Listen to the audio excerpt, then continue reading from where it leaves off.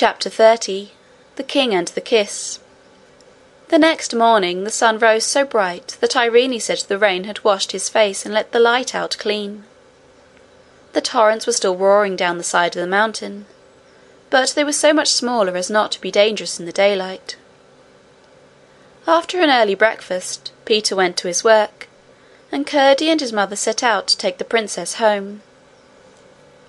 They had difficulty in getting her dry across the streams, and Curdie had again and again to carry her, but at last they got safe on the broader part of the road, and walked gently down towards the king's house. And what should they see as they turned the last corner, but the last of the king's troop riding through the gate. "Oh, Curdie!"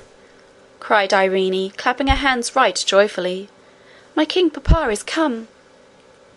The moment Curdie heard that, he caught her up in his arms and set off at full speed, crying, "Come on, mother dear! The king may break his heart before he knows that she is safe." Irene clung round his neck, and he ran with her like a deer. When he entered the gate into the court, there sat the king on his horse, with all the people of the house about him, weeping and hanging their heads.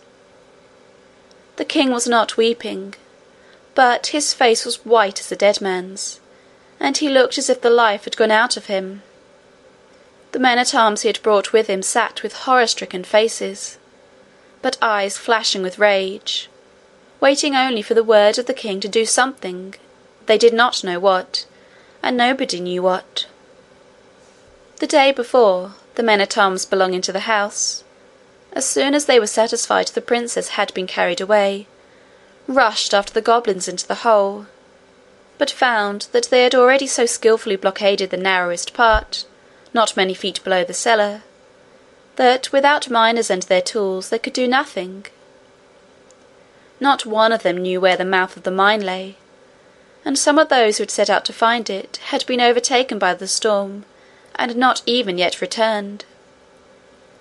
Poor Sir Walter was especially filled with shame, and almost hoped the king would order his head to be cut off, for to think of that sweet little face down amongst the goblins was unendurable.